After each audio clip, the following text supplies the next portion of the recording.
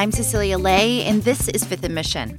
In 2013, Black activists created the hashtag Black Lives Matter in response to police violence against unarmed Black people. It sparked a decade of intense conversations about racial bias and policing. That all came to a head in the so-called racial reckoning of 2020, which galvanized mainstream attention. Signs went up on lawns, protests filled the streets, racial bias trainings surged in police departments and other workplaces across the country.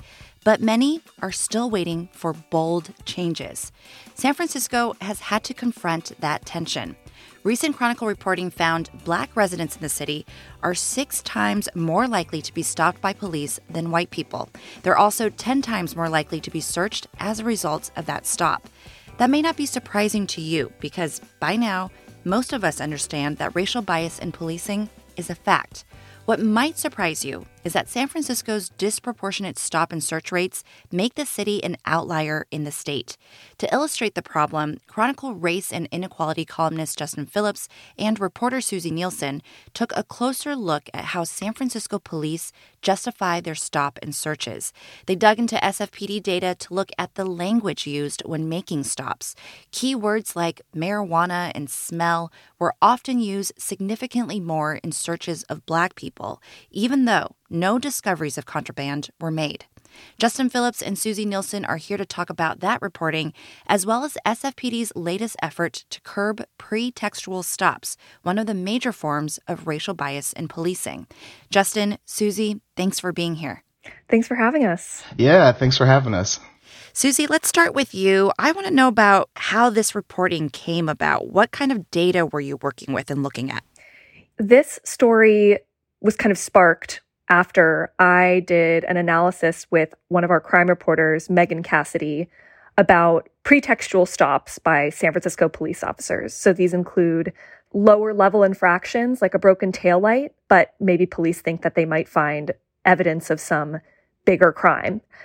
So the data that we got actually included some really interesting text fields that I had not seen in previous data sets on police stops. So basically, it looked like police were manually entering reasons for why they were stopping and searching people.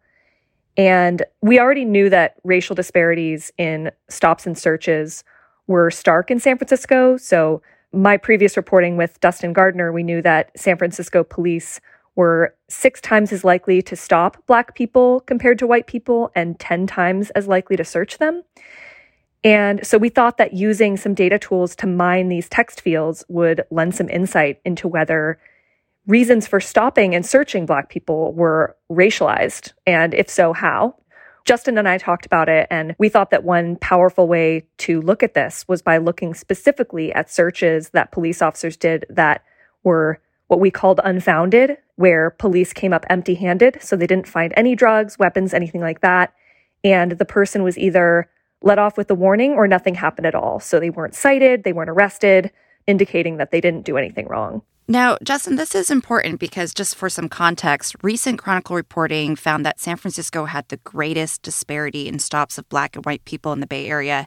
And earlier this month, the city's police commission approved a measure that would limit pretextual stops in an effort to reduce racial bias. It was controversial. Can you tell me why?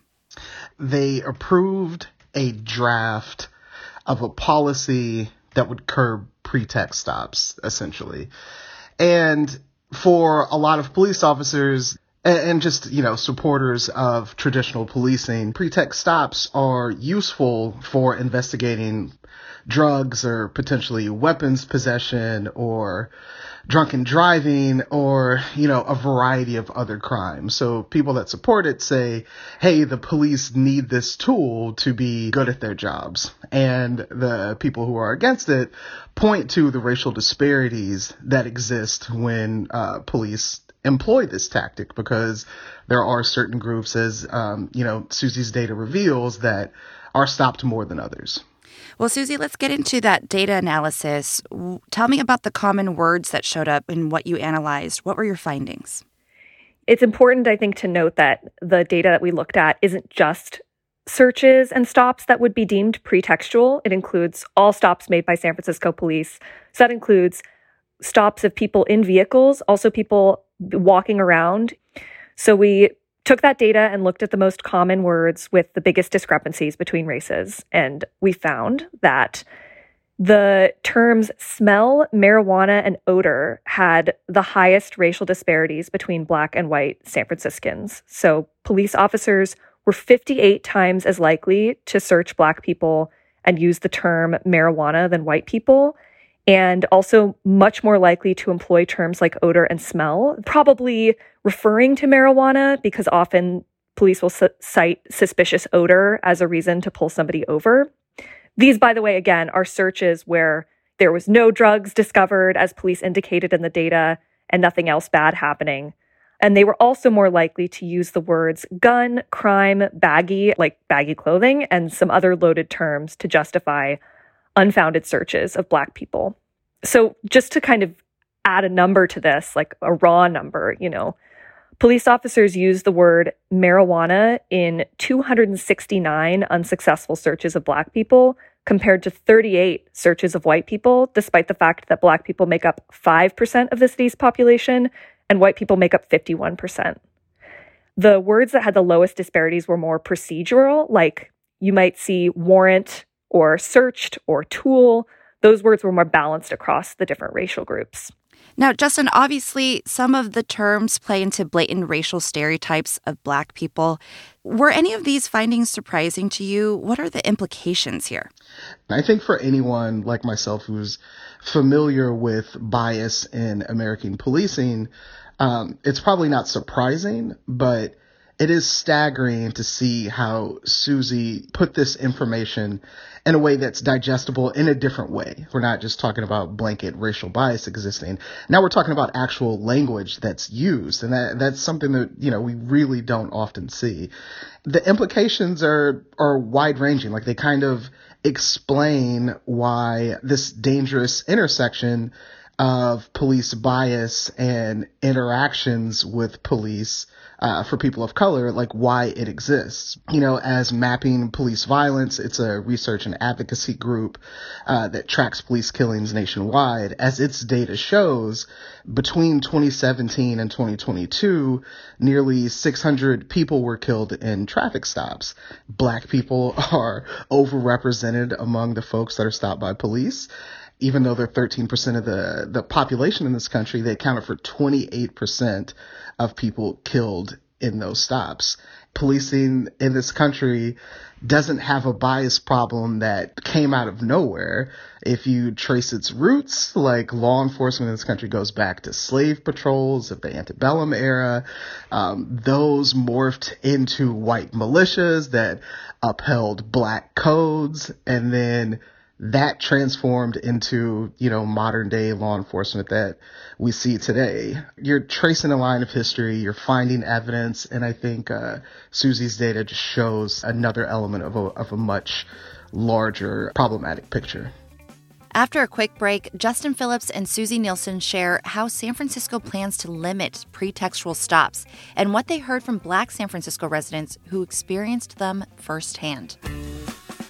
We'll be right back. You can support Fifth and Mission and the newsroom that creates it by signing up for unlimited access at sfchronicle.com/pod or by downloading the San Francisco Chronicle app.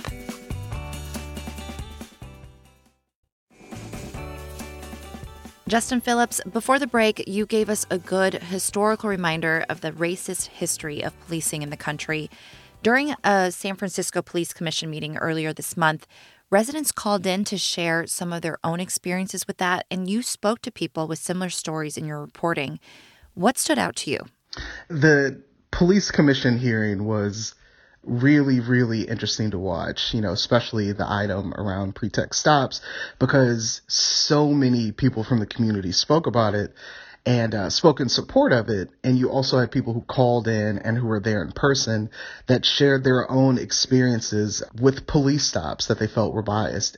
They pulled me out of my car, handcuffed me, set me on the curb so I could be a zoo animal for passerbyers, and went through my car with a fine-tooth comb.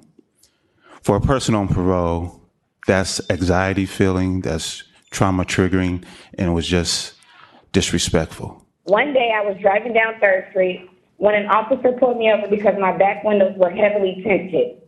The officer immediately started to ask me all kinds of uncomfortable questions, such as, am I on probation? Do I have a boyfriend? And if he was a criminal, and if I was a criminal as well.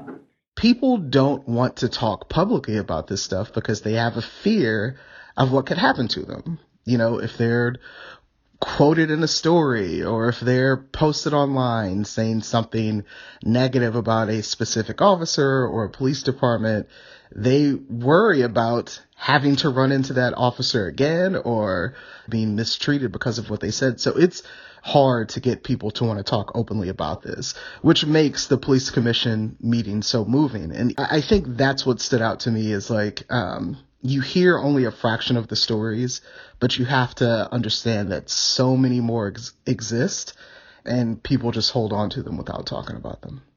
Now, Susie, as we mentioned, the Police Commission has responded to these types of community concerns. They approved a draft of a policy to restrict some pretext stops earlier this month. Will it make a difference? What does that law limit? It's still being hammered out, so the legislation still has to proceed to the San Francisco Police Union for months of labor talks potentially. So it's going to take some time to have the intended impact and actually make a difference in police stop rates. But basically, this policy will limit officers' ability to pull people over for minor infractions that do not really have an impact on public safety, like expired tags or expired license plates or things like that. The hope is that this large discrepancy in stop rates will start to go down because, as we've previously shown, these pretextual stops have much higher racial biases than ordinary traffic stops that actually do indicate public safety concerns. So previous analysis we did show that police officers in San Francisco are more than 10 times as likely to pull Black drivers over for pretext stops, but 4 times as likely to pull them over for normal traffic stops. I think the city is hoping that it will make a difference. It's made a difference in other cities. So the LA Times reported that after Los Angeles approved a pretext policy, it was followed by an almost immediate decline in police stopping people for minor violations, and officers were conducting far fewer searches during those stops. Berkeley, DC, and Philadelphia are a couple of other cities that have implemented restrictions and are looking to see how those will impact policing. Justin, these findings affirm what many of us already know to be true about racial bias in policing. It may not be shocking, but it is pretty stark. And I'm thinking about all the trauma the Black community has faced because of it. And in talking to people who have advocated for reform in and outside of policing, what else needs to happen? Police reform may be some form of progress, but where do we go from here, you think? That's another great question. I think for a lot of them, it's just being consistent in legislation, especially on the local level. Like if you have more cities having conversations like San Francisco has had about pretext stops, then you can stack that legislation on top of each other, and that turns into like a national movement that could be self-sustaining in many ways. And I think the other part is trust the data and have patience. These policies aren't going to provide results, like good or bad, the next day. It's going to take a little bit of time. It's going to take a couple months. And for reform advocates, they have to be consistent in messaging and also be aware of the movements that'll happen that, aim to undermine these kind of policies. I'm sure at some point there's going to be a story about police not pulling over someone for a taillight, and then that person gets into, a horrible car accident. It'll be a tragic event. And it's one of those situations that get used as an example for why reform-focused policy does not work. And we should, be hyper aware of things that are outliers and not evidence of some consistent trend. Reform advocates just have to track the data, show where it's working, be honest if it's not. I will say this, I am hopeful. San Francisco is obviously a progressive city. They're embracing policies like this, aimed at curbing racial bias in policing in the city. That's really important. And I hope, other cities follow San Francisco's lead. And I think it's just good to remember that these things take time. And I hope this isn't a decision that just represents a moment. I hope it's a decision that represents a growing movement. Well, it does seem like San Francisco is having the right conversation, and certainly this reporting is such an important part of it. Thank you both for speaking with me. I appreciate it. Thanks for having us on. Yeah, we appreciate it. Justin Phillips is a columnist at The Chronicle covering race and inequality in the Bay Area, and Susie Nielsen is a data reporter. Find their story about the terms that San Francisco police use to explain unfounded searches of Black people in the city at sfchronicle.com and the Chronicle app. Thanks to Francesca Fenzi for producing and editing this episode, and to you for listening.